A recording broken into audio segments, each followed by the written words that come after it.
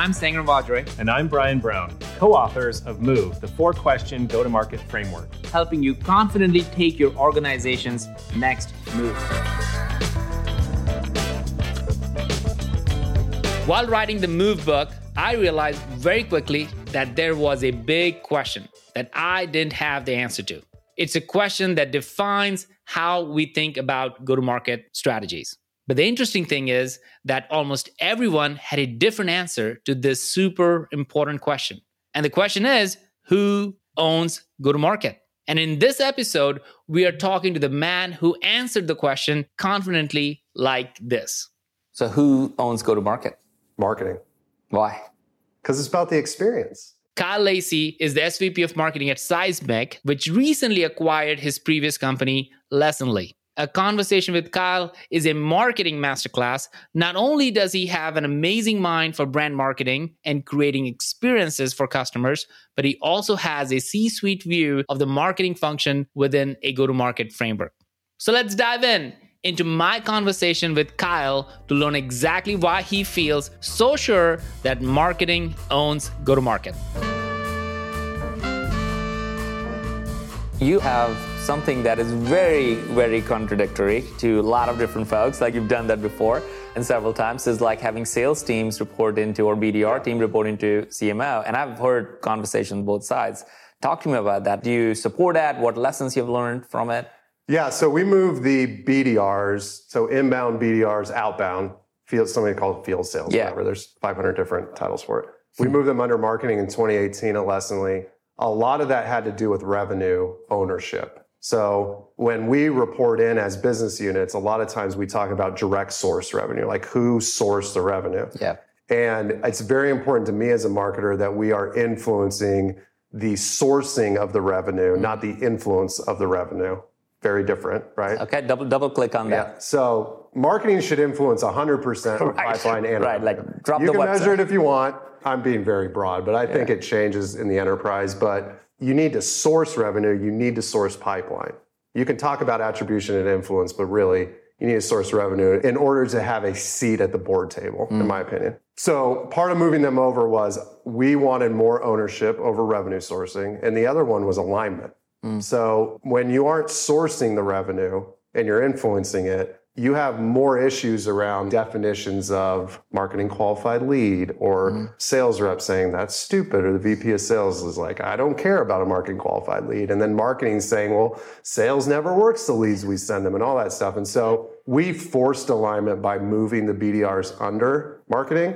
And it worked because the feedback loops were so quick. I was getting feedback from what messaging was working daily, not because of random meetings that we were having. Or because of that one salesperson who said, oh, you know what, that works. The one, which everybody complains, but the AE that's like, that didn't work. But we were getting, we had 25 BDRs that were working daily on messaging, and it really helped us think through messaging. The one thing I would add is, as you move up market, some of that changes. Like if pipeline is more important, and you're talking about career pathing, and as the company gets bigger, there's a point in time where marketing needs to say, all right, does this still work here?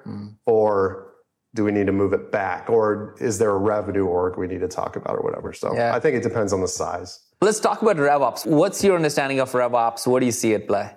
The number one challenge in scaling an org in general is alignment. I think you would agree with that. From 30 employees all the way up to 1,000, alignment's imperative. What I have found is that a RevOps team is the hub of all that, right? You have the data being managed as well as the direction being managed out of one team with inputs from sales, customer success, enablement, marketing, anybody that owns revenue.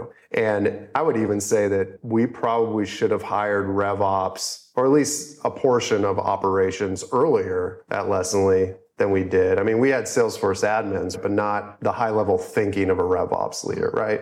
And I don't know how you scale a company without revenue ops owning the number and helping the different leaders own their number. Yeah, I'd like to call that as like the book, remember, Who Moved My Cheese? Yeah. It's almost like that conversation is like, absolutely. hey, sales saying, hey, we had this number, marketing sale, nobody updated the spreadsheet, and then there are like 20 conversations, and then RevOps is like, hey, like, stop, here's the cheese, here's how much it means, how does that work? It is fundamental to be able to drive growth. For us, there's two things that Revenue Ops runs, three things. We have a funnel and pipeline meeting that meets every week by segment, where business unit owners are coming in and saying, this is our number, here's our called shot for next week. And then RevOps saying, okay, and not, that's BS, right? And then we have a revenue handbook that's basically a service level agreement between all revenue leaders on definitions, sales cycles, everything. And that's managed by RevOps. And then we have a weather report that's a weekly email that's sent out by RevOps that has known losses, known wins, revenue numbers, the forecast. You don't need to have 50 meetings a week. Like you just need those three things, and your team's going to run pretty smooth no matter if you're hiring 20 reps a week or 100 a month. I don't know how I would do my job without RevOps, honestly. So I'm curious, when you said revenue teams, who is on your revenue team? Anyone that's contributing to sourcing revenue, right? So you have customer success, marketing, sales, and then we do it by segment. We have a commercial segment and an enterprise segment, and services. And services is part of customer success? Yeah. Talk to me about the idea of TAM and TRM. Surprisingly, I actually learned this at OpenView, which is a venture capital firm, which you would think the biggest total addressable market possible is what gets you money, right? Yeah. What I learned at OpenView and what Scott Maxwell, the founder of OpenView, told our founders at Lessonly was the most important thing you can do is focus. So I think a lot of times people talk about product market fit. We don't really understand what that means other than repeatability of revenue. But getting past product market fit to use case and to persona and who actually is the product relevant for, which you talked about, is TRM, right? A relevant market is very different, in my opinion, than product market fit. How so? I mean, I think you can find product market fit with a range of people. So for example, at Lessonly, we had HR customers, we have sales customers, we have customer service, we have product marketing that can buy our product. We decided 2 or 3 years ago to focus on sales and customer service teams. The reason why is because top of funnel can focus on the entire total addressable market, but who can't? I'll ask you that question. Yeah. Who can't focus on the entire total addressable market? As a company? Yeah. What team within the company? Oh, marketing. Well, marketing can. Well, sales can. Sales can, and product roadmap Oh, can. totally can. Product can totally can. What I saw at OpenView as well as Lessonly is that if you try to boil the ocean, you're going to grow quickly, but it's going to break because your product roadmap can't keep up with the total addressable market, not the total relevant market. Interesting. So would you say that is kind of pushed through with retention as being at the heels of it? Yeah, because we're talking about software companies, net dollar retention is key after a certain revenue point. And if you don't have the healthy net dollar retention numbers, then it's not going to grow as quickly as you need it to grow. That's why that is important, and that's why focus is great anyway, because then you can do just campaigns to a specific use case and not everyone. How do you bring that conversation up level? Because I'm pretty sure everybody, you always have organizations say, like, hey, we should go after all this. This is a bigger market. Like, it's a $5 billion market. How did you guys go about bringing the focus conversation and making that decision of just a couple of verticals? First, we looked at the numbers, the retention numbers, and learned that sales and customer service teams by far were the better of all of the metrics we were looking at. So when you have broad data, it helps. Yeah. It also helps that the board was for it and they approved of that. And then you just have to understand what's the impact going to be to some of our use cases that might not fit what a future product roadmap looks like. And if you can manage all that and the numbers make sense, then emotion is sidebar to, hey, this is how we're going to grow, the rate we want to grow. Talk to me also about the cohorts. I think where this is all going is, and as companies mature from problem market fit, which is they're looking after any and everything, that's really the TAM, to the product market fit, or TRM in this case, where you're going after relevancy. And now you're going after, like, look, we want platform market fit. We want a set of companies to buy more from us, stay longer with us. The customer cohorts, the idea of focusing on the right customers and knowing who these customers are really becomes important. Are there any campaigns that you guys are running to like really dial deep into it? Our most important campaign over the past year has been our customer community. So it's called Llama Nation. Of course. Yeah. For those of you who don't know, Ollie Llama is like our mascot and everything's llama-ized. Yeah. It's a mobile app that allows our customers to get on and play games and talk to each other. They can earn llama bucks to buy Ollie Llama Llama and Co. swag. Ollie Llama and Co gear. And that's where we learn the most about cohorts for us. They will get together in different meetings and webinars, our customer advisory boards in that community. We also look at just a waterfall of cohort in terms of just retention rates and stuff like that. But that's sidebar to us really understanding the use case. So we're going to get into go-to-market now. I'm ready. All right. So when I say go-to-market, what comes to your mind? When you say go-to-market, tip of the spear, I think go-to-market is an understanding of what channels work, what segments work, and optimizing around those strategies. Who do you look up to? The brands that I look up to from a go-to-market, even marketing, is anybody that's simplified the process of buying, the process of researching. I'll just give you my favorite one. I have two, which is Shopify and MailChimp, which now are going head to head with MailChimp announced their shops, or they're basically their frontline e-commerce stores. Yep. And they just make everything so easy. And Shopify, it's hilarious to me that a B2B brand is leading me down a positive experience with a consumer brand. Because when I hit a Shopify checkout, I almost feel better than if I hit any other checkout, no matter what the brand is, because it's so simple and so easy, right? Yeah. And the way that Shopify approaches their brand and their product is seamless. I think a lot of times companies, at least from a go-to-market perspective, the product seems great and the brand seems great, and then you get into it and it's like, it's a little off. But Shopify, they have figured out how marketing can keep up with the roadmap and vice versa in a way that I don't think a lot of companies have done. This brings back to the go-to-market question. Yeah. So in this research, we've been hearing a lot of people think go-to-market could be sales-led. The other one could be product-led, great product and do it. Customer-led, category-led. How do you see go-to-market? I have a hard time putting any type of go-to-market motion in a box. Product-led, in my opinion, makes the most sense. If you made a product easy to use that then upsells itself because you're building features that people want, that makes the most sense to me. Now, whether product-led and growth should live in marketing or product, I think is a completely different discussion. I think it should live in marketing. I think most go-to-market strategies to live in marketing if you have a team that understands the powerful combination of revenue and a positive experience.